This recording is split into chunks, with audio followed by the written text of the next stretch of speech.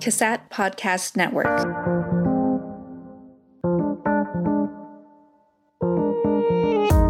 Lions and Tigers and Bears MI is brought to you through a collaboration between the Mountain Plains ATTC and NFAR Tech. In episode 20, Paul and Amy welcome Dr. Antoine to discuss teaching MI. For episode resources, links to episodes, contact us, and other information, please visit the Lions and Tigers and Bears MI website at mtplainsattc.org/podcast.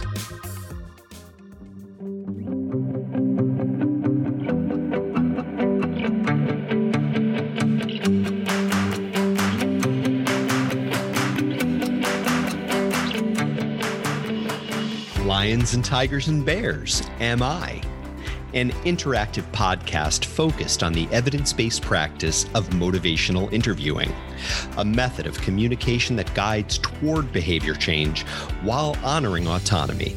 I'm Amy Shanahan. And I'm Paul Warren.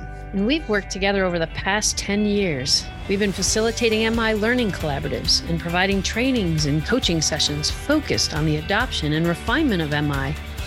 We're also members of the Motivational Interviewing network of trainers. Join us in this adventure into the forest where we explore and get curious about what lies behind the curtain of MI. Hey, Paul. Hello, Amy. I'm so excited again. I love these series that we have now that we're inviting people to join us. I share your excitement, and I have to say, I'm delighted that this guest agreed to be on the show with us because I have heard about him for so long. It's a real honor and a pleasure to finally meet him. Well, you know what? The listeners have heard about him too. They just don't know it. Ah. Yeah. So elaborate, please. There may have been times when I've talked about a mentor. I don't think, but there might have been an instance where I tried to do a beautiful French accent and didn't do it very well. But Antoine Douahy, my mentor of, now 25 years. No, just kidding. About 14 or 15 years or so, Antoine and I have worked together, and I hold him high in esteem as one of my lovely mentors who... I'll let him introduce himself and say hello so we could hear that French accent. That's real. No pressure, Antoine. None. Welcome, Antoine. Thank you so much for joining us. And please tell the listeners who you are and maybe a little bit of your MI background, whatever you'd like to tell them. Thank you so much, Amy and Paul, for inviting me. And one thing to clarify from what you were saying, Amy, is that I think we've co-mentored each other throughout these really significant years of our work at Western Psych, and I'm very grateful for that. And great meeting you, Paul, and I'm looking forward to a great conversation here and, inspiring one, and so quickly about me, I don't want to really kind of spend too much time on that, but in terms of my background, I've been an addiction psychiatrist for close to 25 years, and I have practiced addiction psychiatry and did the clinical work, did a lot of research, and I would say, my biggest really interest has been in the advocacy and activism piece, on different levels, national level, local levels, and my biggest really interest has been in the psychology of behavior change and motivation interviewing that I would say has kind of defined my career and defined me as really a person, and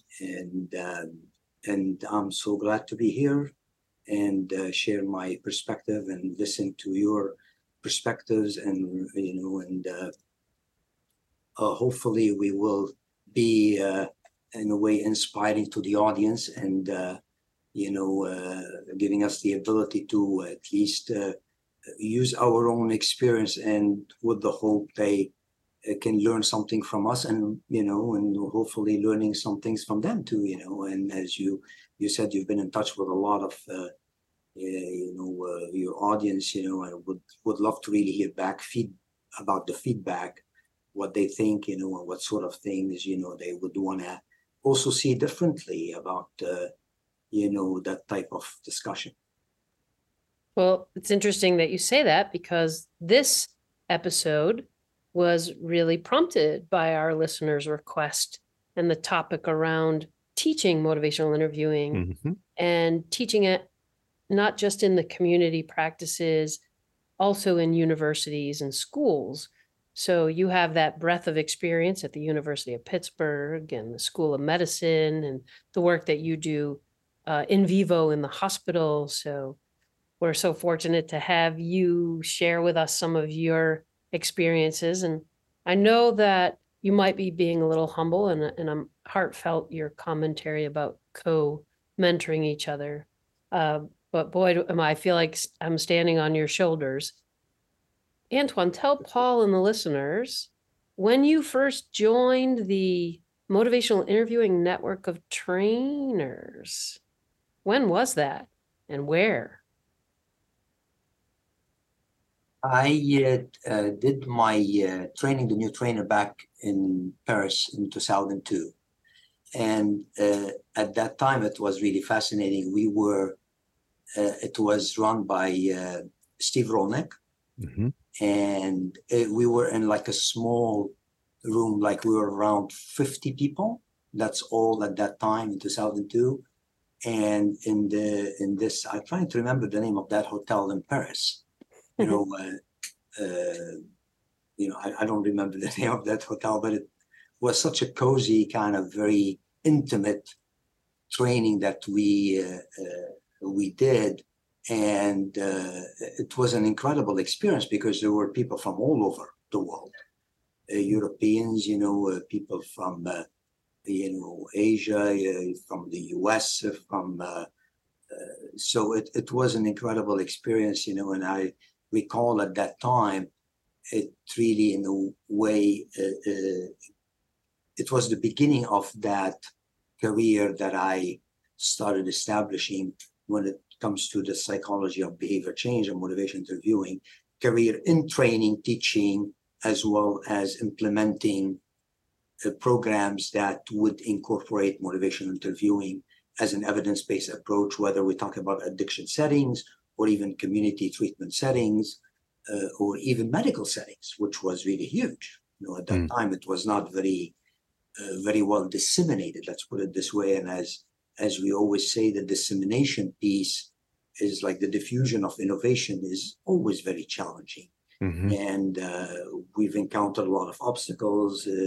At the same time, the experience was really incredible because you learn throughout the way of implementing and disseminating a lot of the challenges and what needs to be addressed. And this applies very, very much to the training and the teaching piece, which has to be incorporated and into really the implementation and dissemination of MI and other therapeutic approaches, obviously, and integrating them with MI, which is, as we know, very crucial too. As you say that, Antoine, it really reminds me of the significant evolution that the practice of motivational interviewing in and of itself, regardless of the teaching and the training, but that the practice in and of itself, Bill and Steve are about to release their 4th edition of the book. And I can imagine, given that your TNT was in 2002, you've seen and participated in the dissemination of that evolution. And it reminds me of a very specific sort of change that I've made in my approach to teaching and training motivational interviewing. And I'm wondering if this might be a good way to kind of kick off getting into some of the nuts and bolts of training. And what I will frame it as under the heading of is a change in duration. And what I mean by that is that when we started our practice and Implementation Institute in New York City to train substance use disorder providers in the evidence-based practice of motivational interviewing, we would do a 5 full-day in-person training. Amy, this is radio, but Amy's eyes just like bugged out. But we would do a 5-day intense. Yes, that's exactly how we framed it too. Intensive training. And I have to tell you, where I sit today with this program, we've evolved the training into 6 classroom hours, followed with intensive post-training practice support. So we invest 6 hours in helping people to understand the concepts, the language, all of that. And then we dive immediately into putting it into practice and focusing and reflecting on that practice. Mm-hmm. So I throw that out to you and Amy from your perspectives, just as a starting place about the change in duration of training. Yeah. I would love to hear Amy's perspective on that.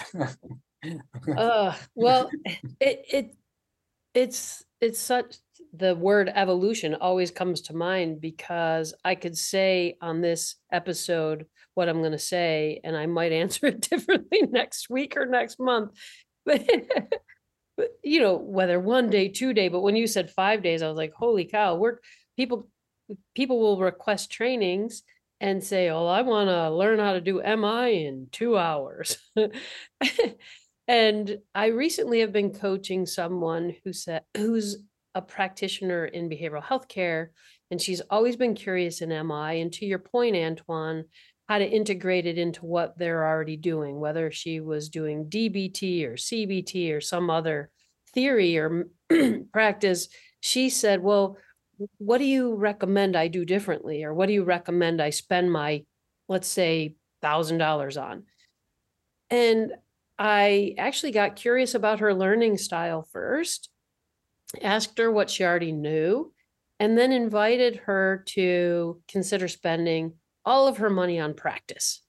And if I thought there was something that she might benefit from reading, and I think I got that from you, Antoine. I know that when you're teaching the students and watching them practice, you'll also invite them to read an article or go back to a chapter in a book.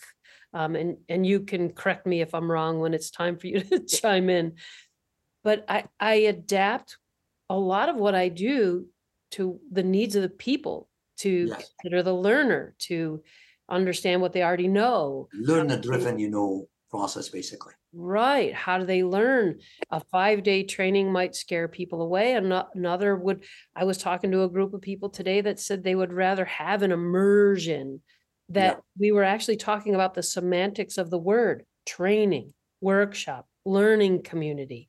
And is it a, sheep, wolf dressed in a sheep's clothing by just changing the word? What does it mean? And I guess I would say that we know what we know, that workshops don't end in skill building. And we know that there's skill drift. So we have a lot of science behind even learning, let alone. So I guess it's a long answer that was circuitous and didn't really end anywhere. But I really, other than it, we have to evolve to meet the needs of the learners.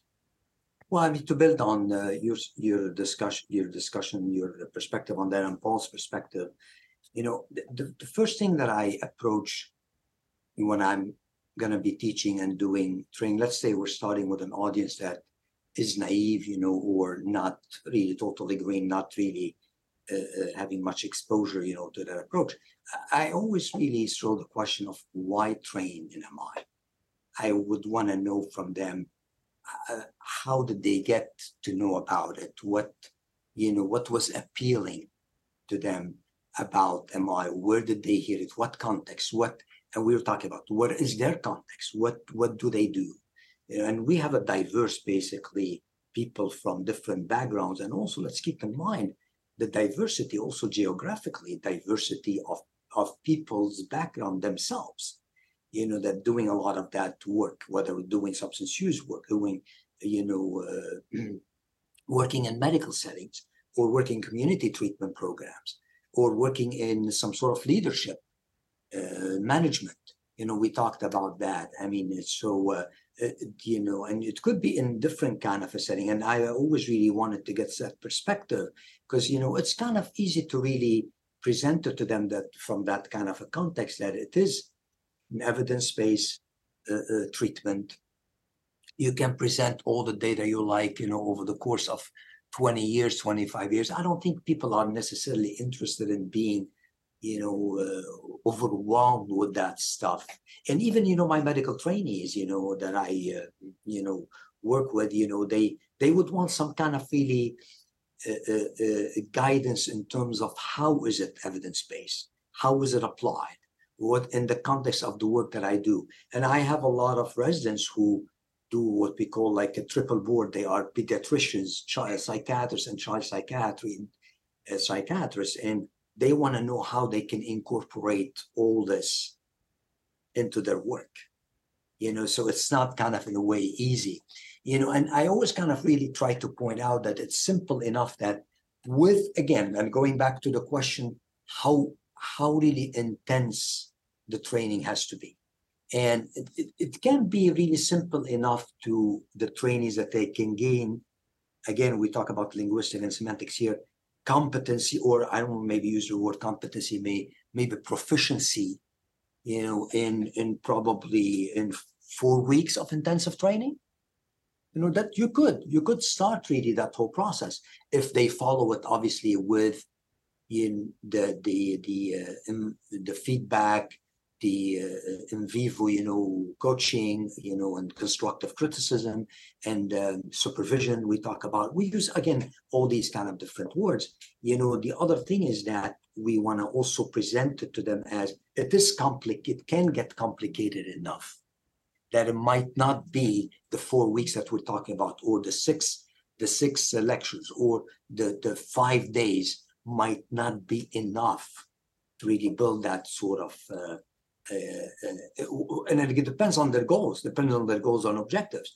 And if they want really just bits and pieces and to incorporate it as a style, is different than learning the therapeutic approach. And I would say that it's easier to, in a way, work with them and help them embrace the spirit, which is not easy.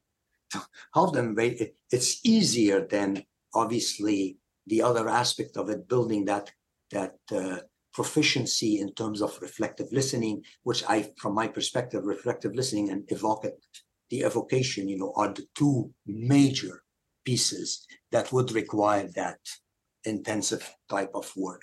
So, I mean, and from that context, then you can have some sense of where you want to go with the duration of training. Mm-hmm. Would you want to also you can have a diverse group, and I have a diverse group of training because I have medical students, I have residents here. So I would want to really kind of sometimes separate, as you said,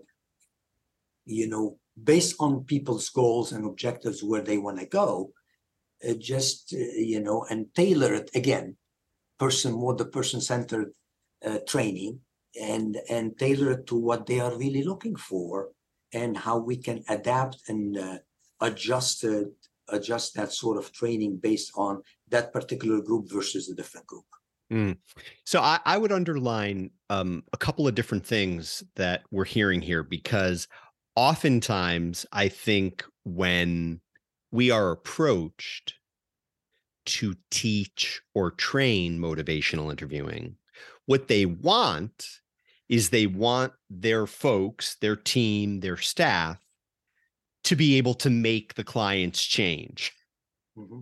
So I think one of the first things we have to do is kind of myth management in the sense of that MI is just not a way to get people to change. So I think that that's one part of the preparing the ground for fruitful training or teaching.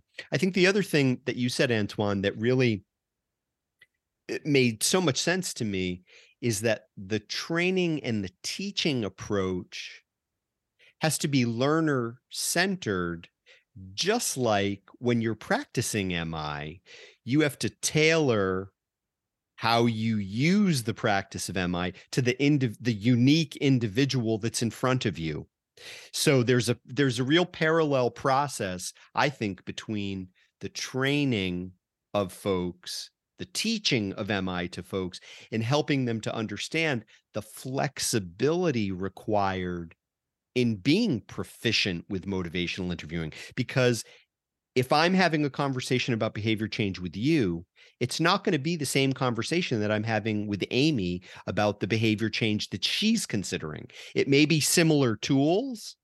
It may have similar tasks that we're trying to accomplish, but I have to be flexible enough to know that it's going to be a different conversation because I'm speaking to two different people. And I think a lot of the expectation that learners sometimes, and the wish that learners have about motivational interviewing, is that there is a formula. Yeah. And that just tell me the formula and I'll say what I need to say to make this person change. And this is an excellent point because, particularly a lot of therapists are used to the formula in DBT, in CBT, in IPT, all these kind of therapies that you follow that sort of a scenarios and manualized, approach. And we know very well from a ton of studies, when MI is used in a manualized approach, the outcomes are not as good. Exactly. Mm-hmm. So, and the point you're really making is that we have a lot of therapists, we have a lot of community programs where it's the same thing with medical settings. Can you please teach us how to discuss with patients, about behavior change? How can we involve the family so they can get their son to retake the medications for their diabetes, for their heart disease and all of this? And it's a very tough conversations because they are really, patients and their family members and concerned significant others are very, conditioned or reinforced by that kind of a notion that, that there are these particular things. The same thing with medication. You take that medication, you have that condition, kidney condition, you take the medication, everything is going to be fine. And so it kind of translates into really therapeutic approaches, particularly with any type of really therapies, but particularly they look for the MI to be that sort of really, magical approach, or that's gonna really transform people's, ability to really make the change. And this is a very tough one to work through with healthcare practitioners as well as, family members, and patients, in general. Mm-hmm. I want to interject with a story here, Antoine, that I'm going to tell that includes you, and you're here. I tell this story often, and it resonates with this notion of people who ask us to train, or practitioners that want to use MI to get people to do something. Yep. I remember being right there at the corner of I would think I was in the threshold of your door. And I don't know what I said, but you got really passionate. And you said to me, "We don't get people to do anything." There it is. How's that French accent? Yeah. Pretty good? Nicely done. Yes. And you repeated yourself several times to me. And I was very impassioned back and said, "I don't know why you're saying it to me. Why are you saying that?" And it was really powerful. And I'm getting chills just recounting the story, because when I walked away, I realized that I was practicing motivational interviewing skills. I was doing my darndest to model the spirit. Mm-hmm. And part of me still was hanging on, and I didn't know, it was more unconscious, that I thought I could still get people to change. Well, I experience the same thing sometimes. I kind of end up catching myself, the way I say it, and because I get also frustrated, naturally, that I see patients, doing the same thing over and over again. is that so it is not really, as long as you're really aware of it, which really speaks to the importance. I know we're going to get to it, to the feedback, to the particularly the part of the feedback about really not feeding into that delusion that most practitioners, have that kind of a tendency to believe that they are accurate in assessing their own performance or the impact of what they are doing, which we know very well. A lot of people think that they are doing better than, than they are, and which is not really, it's a delusion. And this is where the role of the feedback and the in vivo coaching really kind of disrupts that sort of a delusion and make people realize, wait a second, no, I think I'm not really, I believe that I thought I was doing it better. I mean, this is how you do it, the guys, with the supervision and really monitoring fidelity and all these aspects. And, I would underline two things about that too, because my take is that the key to adopting the practice of motivational interviewing, the key to refining one's skills and practice abilities is, am I consistent feedback and coaching? Yes. Because I have heard people receive coaching and feedback, and it has not been strengths-based. It has not been growth opportunity-based. And it's left people feeling disheartened or shamed and to your point earlier, Antoine, and Amy's story, I think kind of evoked this, that I don't know if you've had this experience, but Amy and I have even mentioned it in prior episodes, that you can poll people in a room and ask them if they're practicing motivational interviewing, and everyone will say that they're practicing motivational interviewing. And they say that because they're using the core communication skills. It's not because they're actually helping the person to explore ambivalence about a particular behavioral change goal, nor are they helping that person to strengthen their motivation for that particular behavioral change goal. It's simply because they equate the practice of motivational interviewing with the use of OARs, the core communication skills. So I think that's another thing that as we lay the foundation for effective teaching of MI and training of MI, that we help people to understand it's far more than simply using the core communication skills. And I want to add too that you added something that is such a passion of mine: supervision and feedback. And Paul echoing the am I consistent feedback. And another parallel is the am I consistent feedback. And also when we're teaching and training, I think there's a lot of parallel similarities to adult learning needs and motivational interviewing. Antoine, you said, being curious about what the learner knows already. Why did they come to the table? Really thinking about their defenses. I'm already learning MI. I already do MI. What are you going to teach me?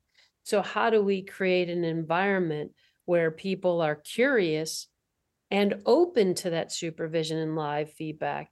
And one quick other piece to my relationship with Antoine was when I went to my training of new trainers, I was sitting at the table in Montreal in 2016 with two of Antoine's residents. Oh, yes. I don't know if I could name them, but I will. Dan and Josh, if you're Josh and Dan. And I was flabbergasted. And this points back to duration. I had been teaching MI for probably a good maybe 2 decades, and maybe otherwise known as teaching the stages of change more than MI for many of those years. And I sit down with these two residents. I don't know what they came to the table with before they got to Antoine, but my jaw was on the ground because they were so not even just skilled. You could just feel their passion. You could feel their spirit. You could hear their curiosity. They knew it as if they'd been practicing it, it seemed, for 20 years. And I'm like, what? And I think that speaks to the duration and the intensity of the supervision and the feedback around their skill. Mhm. That's an excellent point. And, you know, I do believe you're talking about more the impact, because the impact can be, I know that Paul talked about that intensive training, and I know that we're probably, you know, you know, obviously there is a preference, you know, you can do it in a less intense, at the same time, you can still provide, you know, what is really kind of needed, you know, in terms of really training, you know, so that could be different variations. I wouldn't say one is better than the other.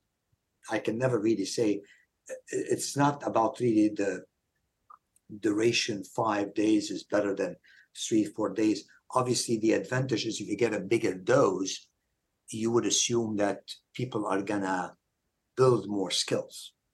I mean, that's a possibility. I mean, we see it in MI when you really in clinical trials of MI, there are some trials that looked at one dose can work very well. Maybe 2, 3, 4 doses could have a better impact. It's kind of still questionable and debatable depending on the clinical trials, you know. And one of the things that the example you gave about my former residents, Amy, is that they have really embraced, even though they have not received, you know, years and years of training or supervision, and they work with me for a short period of time,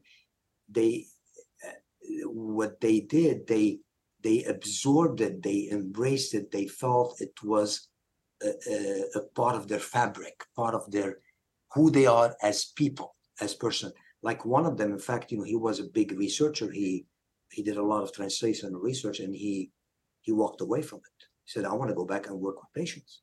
I feel like I can do much more. I can have much more of an impact, you know, and what drove that in him is the embracing the MI spirit and loving it. And when they talk about it, and you've seen it, when they talk about it, both of them, you know, I get inspired myself. I said, what happened? Like, how did they, I mean, obviously I would take some credit that they were able, for whatever reason, to really kind of connect that part of them, that deep part of them, the heart set, you know, as Steve will talk about, the heart set, which is very hard for a lot of people. When you mention the word heart set, they look at you, it's like, what are you talking about? The heart set is they connected with who they are, and they build on it. And as you said, Paul, they eventually built on the skills, you know, the ORs, the reflective listening, evocative questions, exploring ambivalence, understanding difference between ambivalence, equipoise, all these kind of details of really the MI approach. Mm-hmm. You know, I appreciate you mentioning the heart set, because I think that can sometimes be one of the things that causes folks to believe, or not to believe that they're doing MI, but I think it's one of the things that causes people to be attracted to or gravitate toward MI, because it really aligns with a humanity in them, that's how they want to treat people. And I think as trainers and teachers of MI, if there's too much emphasis on the technical elements of the practice and the demonstration of those technical elements, and Amy, I've heard you mention this because you mention music metaphors, as does Bill often. It's sort of the notes with no melody, or it's sort of music that, okay, it's technically there, but it doesn't stir the soul. Doesn't sound good. It doesn't thank you. It doesn't sound good. It doesn't mobilize. It doesn't mobilize the soul. Right. And again, I think the thing with someone who is teaching MI and training MI is you somehow have to create an environment where people can connect that part of themselves to the technical skills, because without that connection, you know, technical MI doesn't have the same impact as MI that is linked to the heart set. And a lot of Bill's work has been identifying the heart set that's brought to the operationalizing of the skills. Antoine, I have a question for you, and I don't know if this will be an easy one to answer, but I want to appeal to one of our listeners' questions, and maybe this will capture some of the essence. In relation to Josh and Dan's training, what do you think are like the 3 top ingredients that really helped them moving forward, or not just them, but the other students that you've influenced? What are the top 3 things that you would put on the table? Because we said, there's not one best way. There's not just one only way to do it. What are the 3 things that you would do? Spark their interest. You mean like that spark, that process, that and to help them that process of learning. Yeah. To help them continue the learning, whatever it is. What are the 3 key things that you do as a teacher, trainer, mentor? That's an excellent question. I want to go back to what Paul mentioned, which was really also very inspiring, is when they've seen me. Let's put it this in the count. I know that there was a question about knowledge and practice. Instruction is important. I mean, as Amy mentioned before, I recommend some papers for them to read. Just, I don't overwhelm them with too much. Obviously, I've always recommended Miller and Rolnick's book to students. It's kind of a little bit also heavy reading. I try to really more condense it. Instruction is crucial. Instruction, is going to put a little bit of a context to what are we talking about.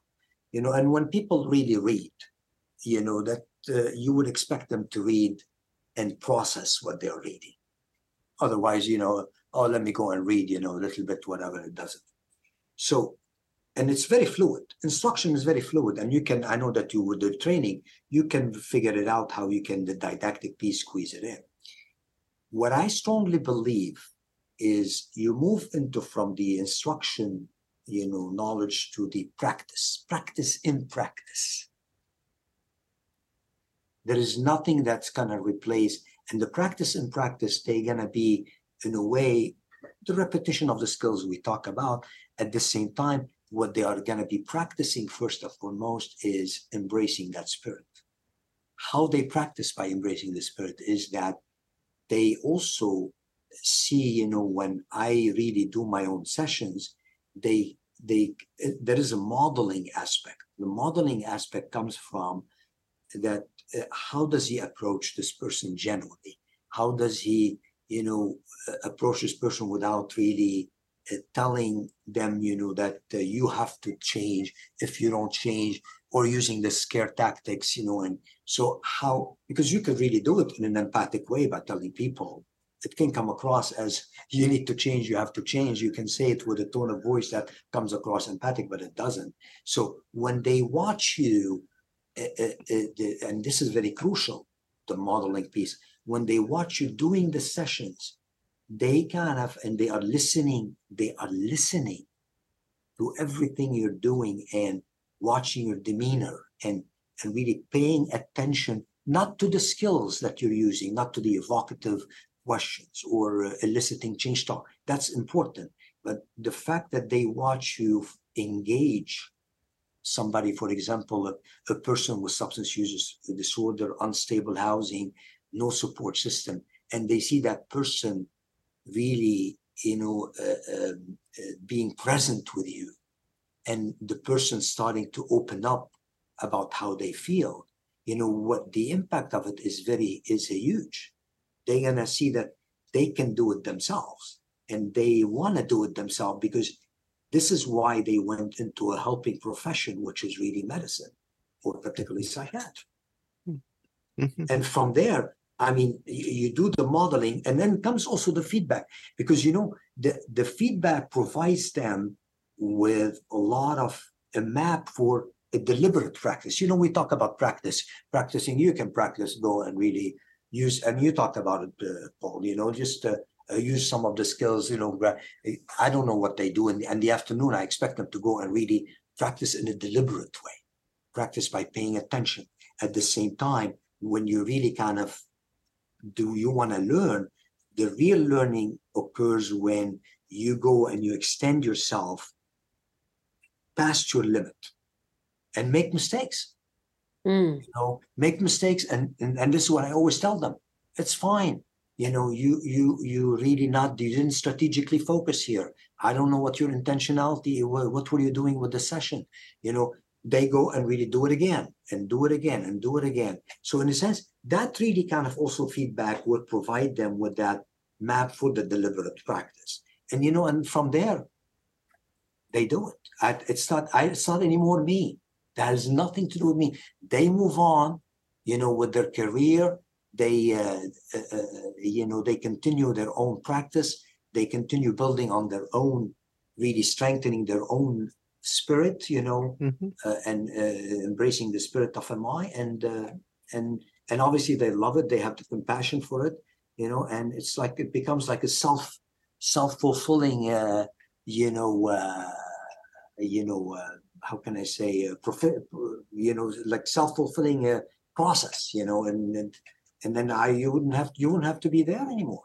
You teach them to want to learn it, continue to learn it. Yes, exactly. And I heard three things. The didactic piece is really important.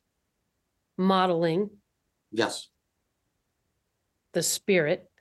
Practice and practice. Not necessarily the skills. And then practice and practice.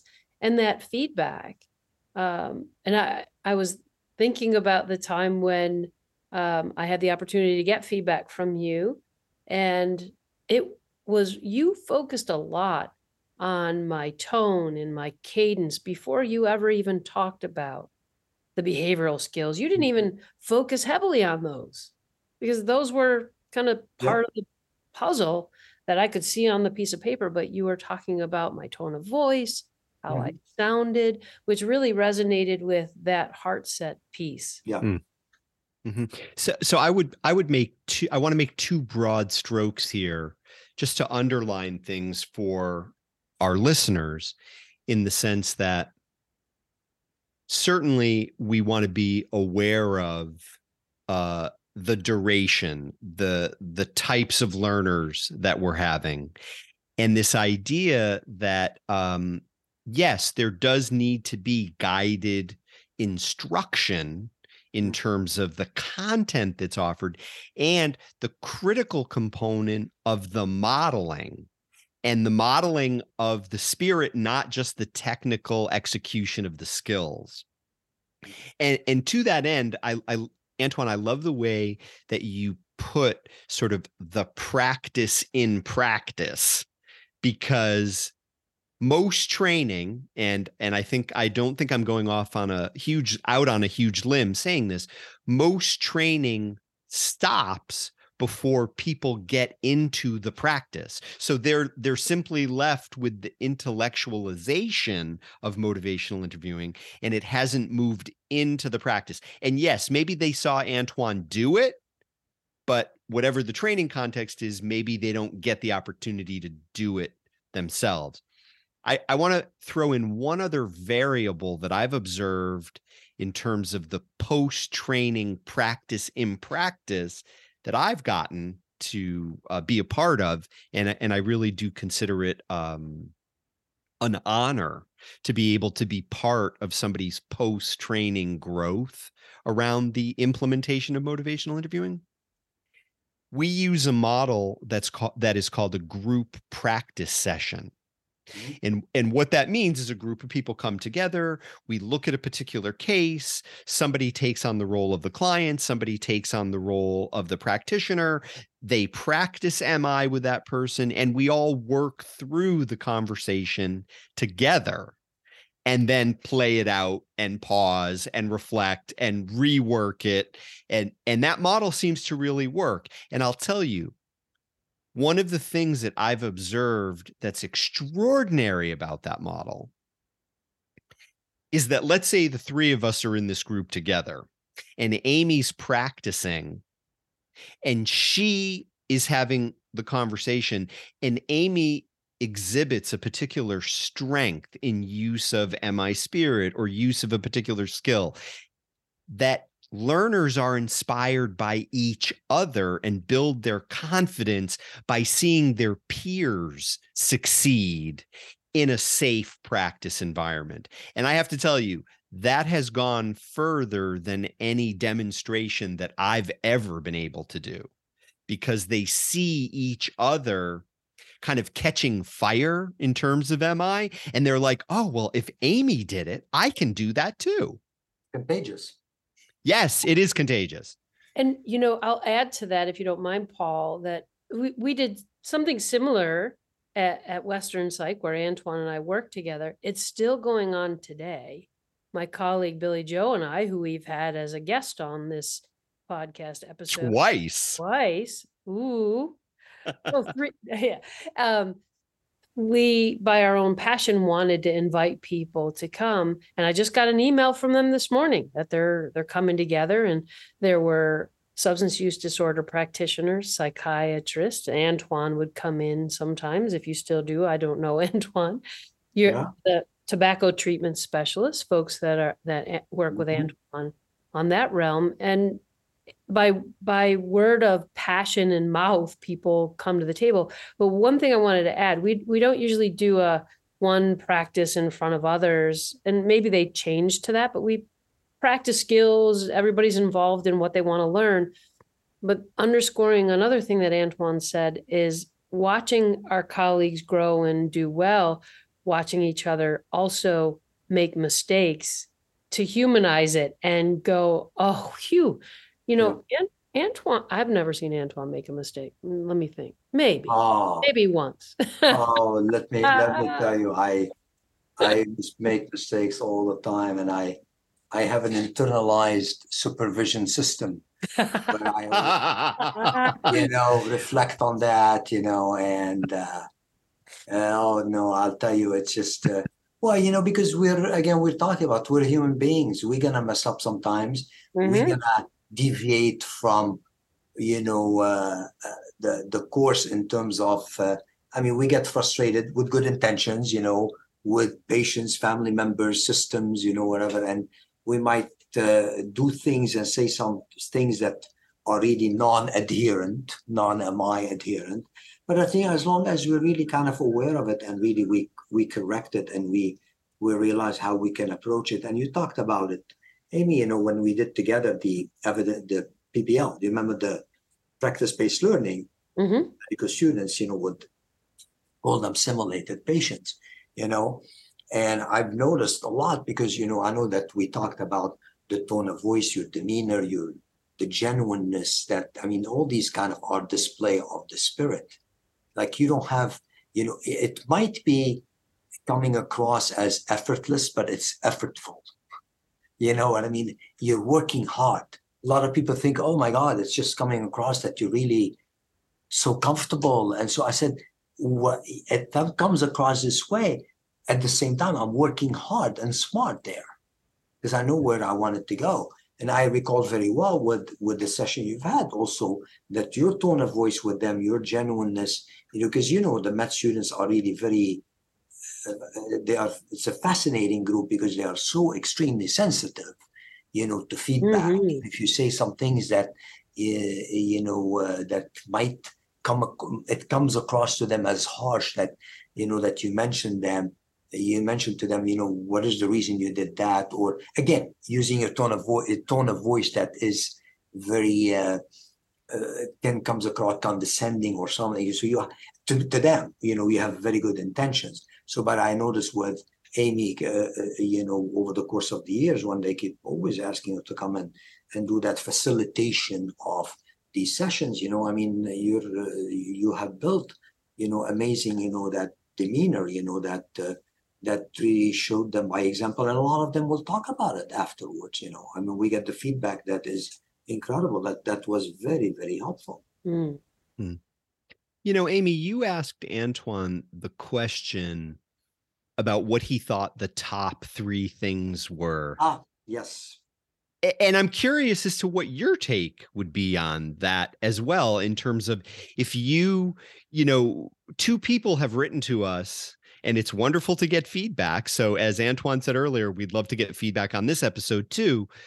But, two people have written to us about guidance about how to teach, how to train MI. And I'd be very curious as to like what you put on your plate in regard to that. And I think that Antoine wants to also elaborate and add something to his plate too. I could be wrong, but I'd be very curious to know what you put on your plate in regard to that. Kind of laughing because I seem like I'm the talk show host and I get to ask the tough questions, not have to answer them. Well, wake up and welcome to the real world. You're contributing to the whole incredible conversation. I mean, we do appreciate your perspective and your absolutely experience. So well, I will always piggyback on the supervision and feedback, but to pick up 3 other things. Well, one thing that I'm super passionate about is inviting people to be in a community where they question things, where they challenge things, and where they synthesize the learning and adapt it to what they already know. And I recently did a training this past week where a gentleman was really questioning and actually outwardly debated that he thinks cheerleading, I'm proud of you, great job, that's awesome, is okay. And I could have done one of 2 things. I could have engaged in a debate, which would have been unproductive. And I didn't choose to do that. Invited the curiosity, honored his autonomy. It's up to you. If cheerleading works for you and that feels good for you. So I'm really passionate about that and in inviting people to just explore things. And I've learned a lot from that process. This particular situation happened to turn out where the person the next day, like any adult learners, this is what he's been doing for many, many years, if not decades. And I'm now, Amy Shanahan, inviting him to consider that let's not cheerlead so much. And it was tough for him. So being able to create an environment where people can explore things and not be the expert in the room, which is tough. Because I think to your point, Antoine, the didactic piece is important. I would like to say that if folks are coming to the training, they might know less than me, not necessarily. So I just need to put that out there, but they're coming to an MI training. So I am bringing to the table my experience and my knowledge. So it's a dance. It's a tough dance to get out of that expert role and teach and give feedback. Yeah. So supervision and creating an environment where people can explore and challenge and synthesize the information. I know that folks who may be listening and haven't been to one of my trainings, but Paul, I know you have seen me in action, and Antoine perhaps as well. I can't imagine Antoine bringing Play-Doh to the University of Pittsburgh, but I bring Play-Doh to the classroom to invite people to navigate all their senses when they're learning, and not just Play-Doh, but fidget things. Well, just being creative. I mean, there are different ways of learning things. I mean, a couple of things, that we've already talked about and I want to go back to also Paul talked about the practice and the practice and the deliberate practice aspect. I recall there was a study. It was a research study. I think they did it with musicians. When they divided musicians, find that when you divide musicians into a top third, the top, I think into the top third and bottom third of skill level, since we want to also skill level need to be built, as rated by their teachers, as rated, by their supervisor teacher. What divides them more than anything is the amount and the quality of daily practice.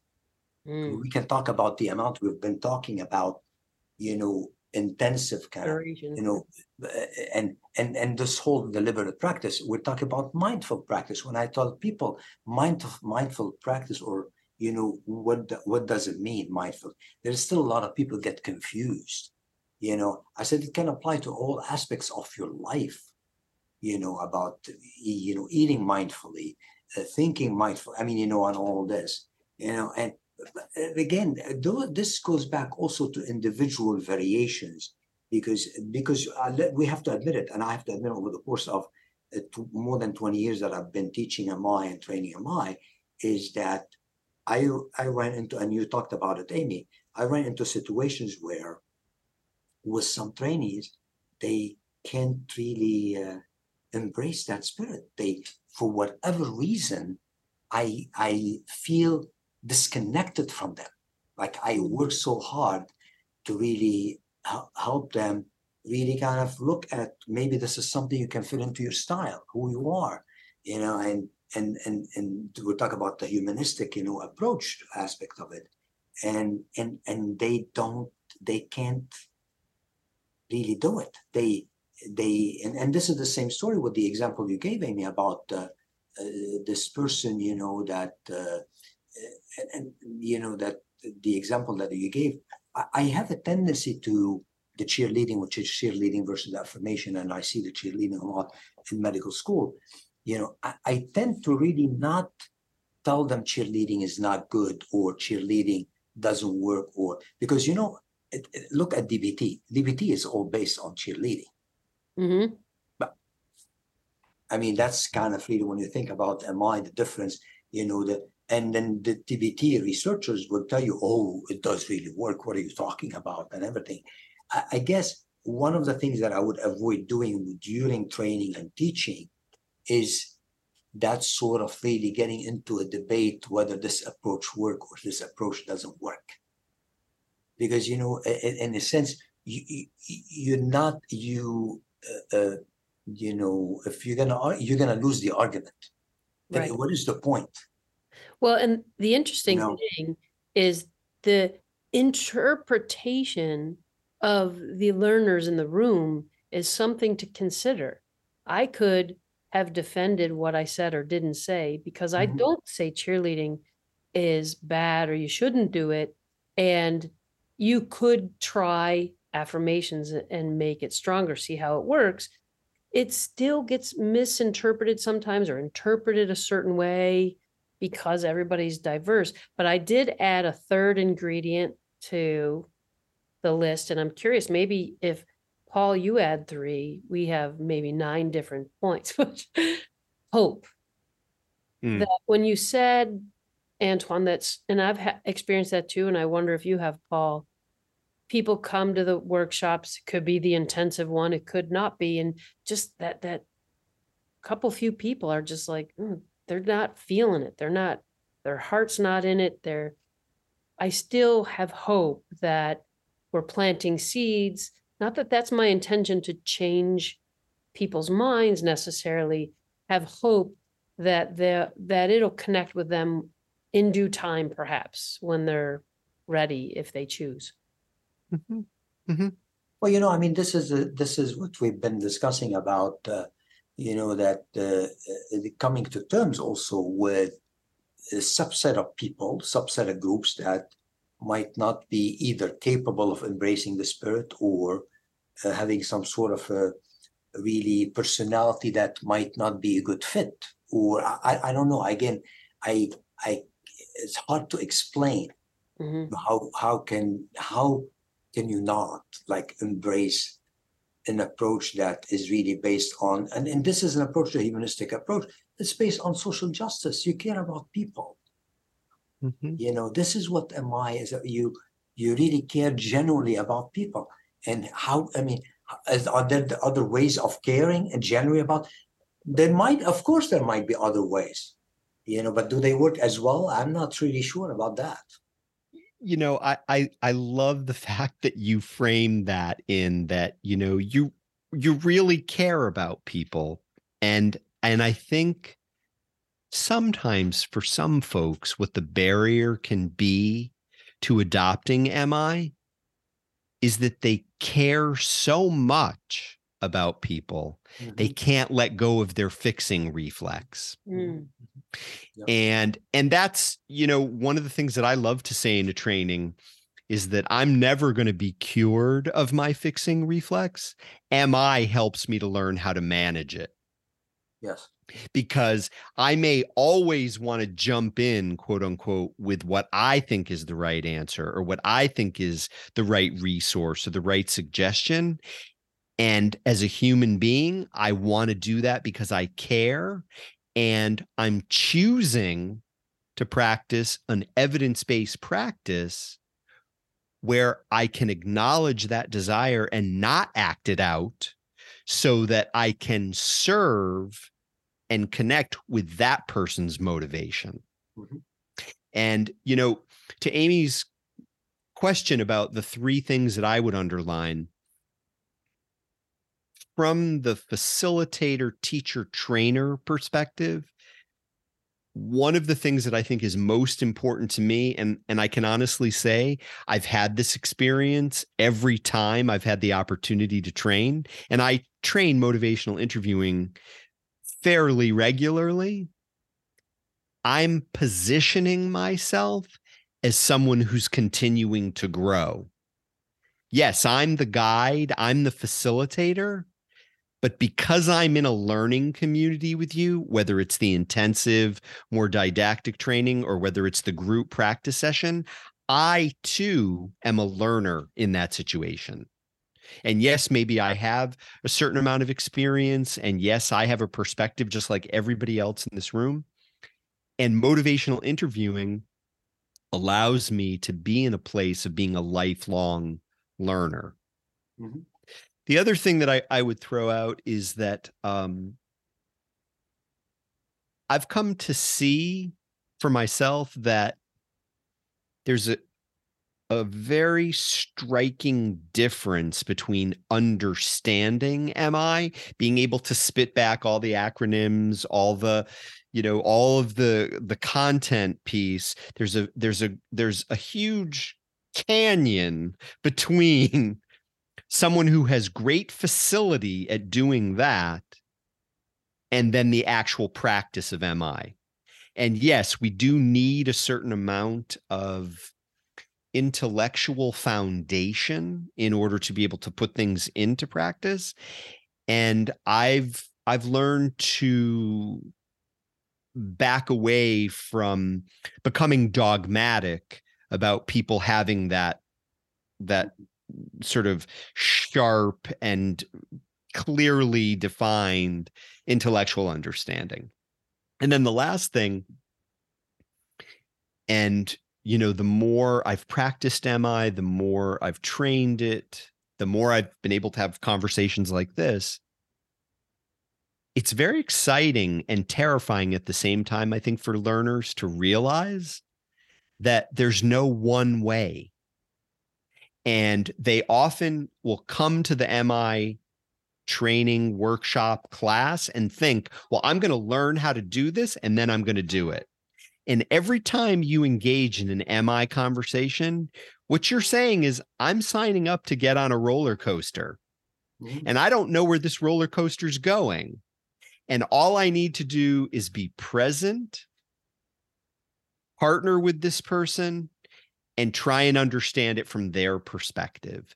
So this idea that I love learners to walk away with, either in an intensive training or a practice opportunity, that there are multiple ways to engage in this MI conversation that can all be MI congruent. Yes. So those are my three. Thanks, Paul. Points. Sure. A couple of things, that you mentioned that I will emphasize, as you know, now in the 4th edition that's coming up, talk about the empowerment. So I think that would be an interesting argument when this person is going to be really telling you that cheerleading works, how, affirmation is tied to empowering. Does really cheerleading empower people? Does it draw on, from within the resources? I mean, I'm just a question. for somebody, for this person to really reflect on, versus affirmation when you're pointing out their effort, of how the changes they've made, how hard they worked, and pointing it out, in a way that can empower them. And that's the reason, why they try to, because they use the word evocation, as you know, in two different ways. To me, I think it's just, it's still evocation. It's still evocation. It's empowering through evocation. So, I mean, whichever way you want to look at it. And the whole aspect of what you were talking about with the, fixing reflex and everything is that we talk about also the struggle with the, and this is, we see that in the context of mindfulness and all this, is the limits of helpfulness.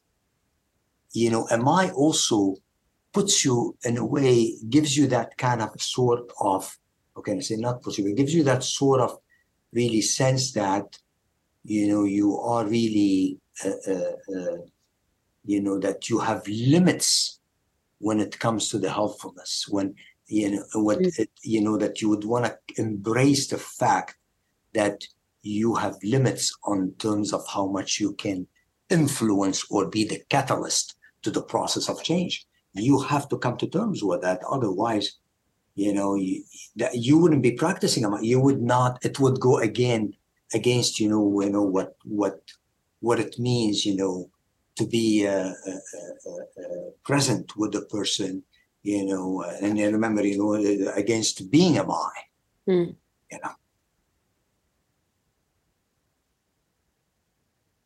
That's such an important point about reminding ourselves and others that we have limitations. We can only go so far. And that really speaks to the spirit of people have their own volition. They could tell you right now you can be engaged with them for years and years, and they tell you they're going to leave today and go make that change. And maybe they do, maybe they don't. Mm-hmm. I think to me, as an MI trainer, these aspects are the hardest to teach and convey to folks, that actual practice. And how does it feel? How does it land on us? How does it work for some? Because people are looking for the recipe, the list. Oh, yeah. I'm wondering, maybe as a way of kind of tying up this issue, this particular episode and this particular topic, we did get someone who wrote in and was talking about really embracing motivational interviewing and then going back to their work site and realizing that they were kind of alone in the fact that they were practicing MI with the folks they were serving, but their colleagues were not practicing MI. And the question that we got, and I'd be very curious, because this is almost like having an internal teacher or an internal facilitator, what your thoughts might be about how this person could potentially have a positive MI impact on their colleagues and help their colleagues to consider embracing, or at least being curious about, the practice of motivational interviewing.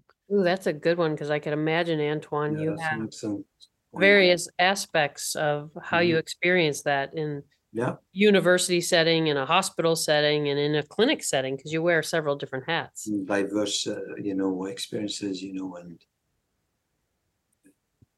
What are your thoughts about that? What happens in your work when you see other practitioners maybe doing MI inconsistent things or incongruent things to where your heart is? I mean, that's a very challenging question.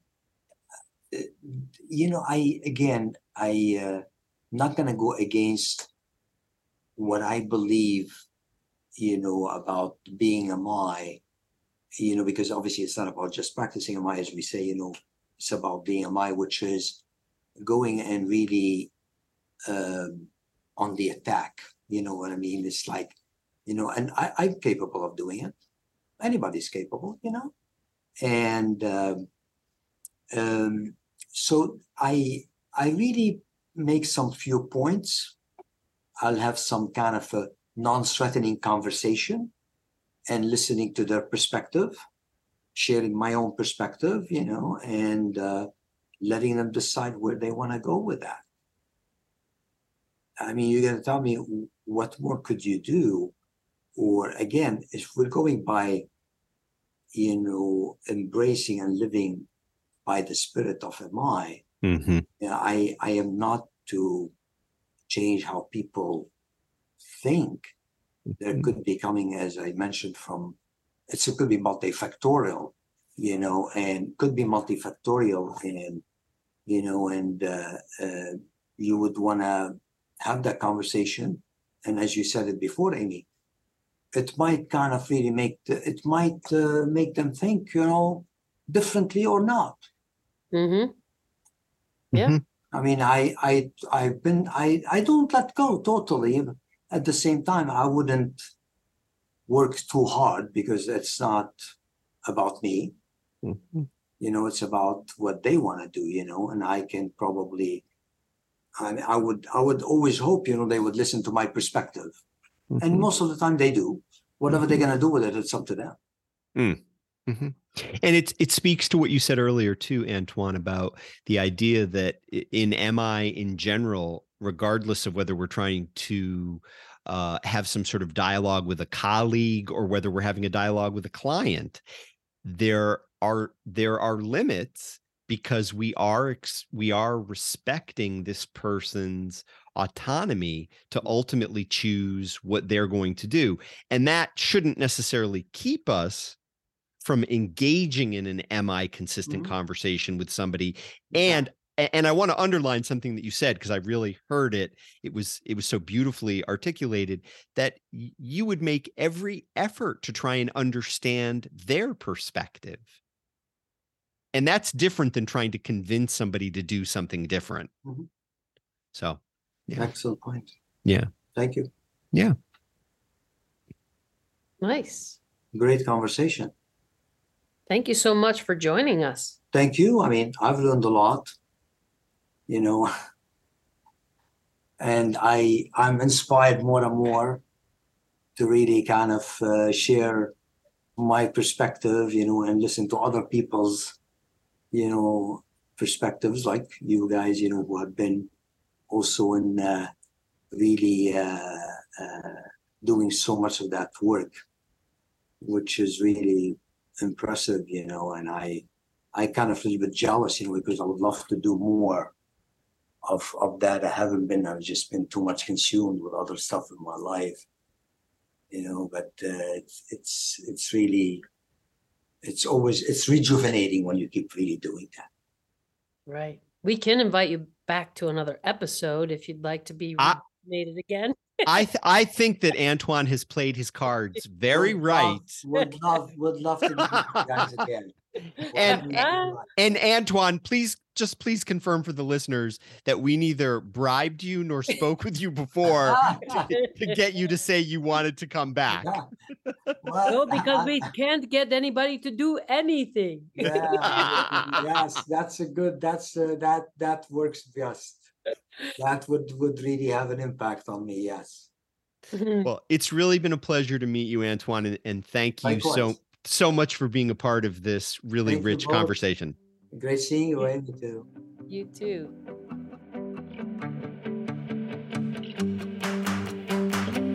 Thanks for listening to episode 20 of Lions and Tigers and Bears MI. Be on the lookout for new episodes on evoking simple and complex affirmations, focusing and listening to understand coming out in the near future.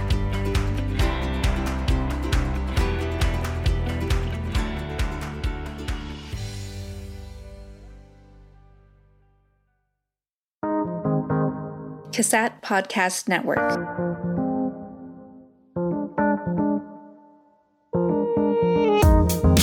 This podcast has been brought to you by the Cassette Podcast Network, located within the Center for the Application of Substance Abuse Technologies at the University of Nevada, Reno. For more podcasts, information, and resources, visit cassette.org.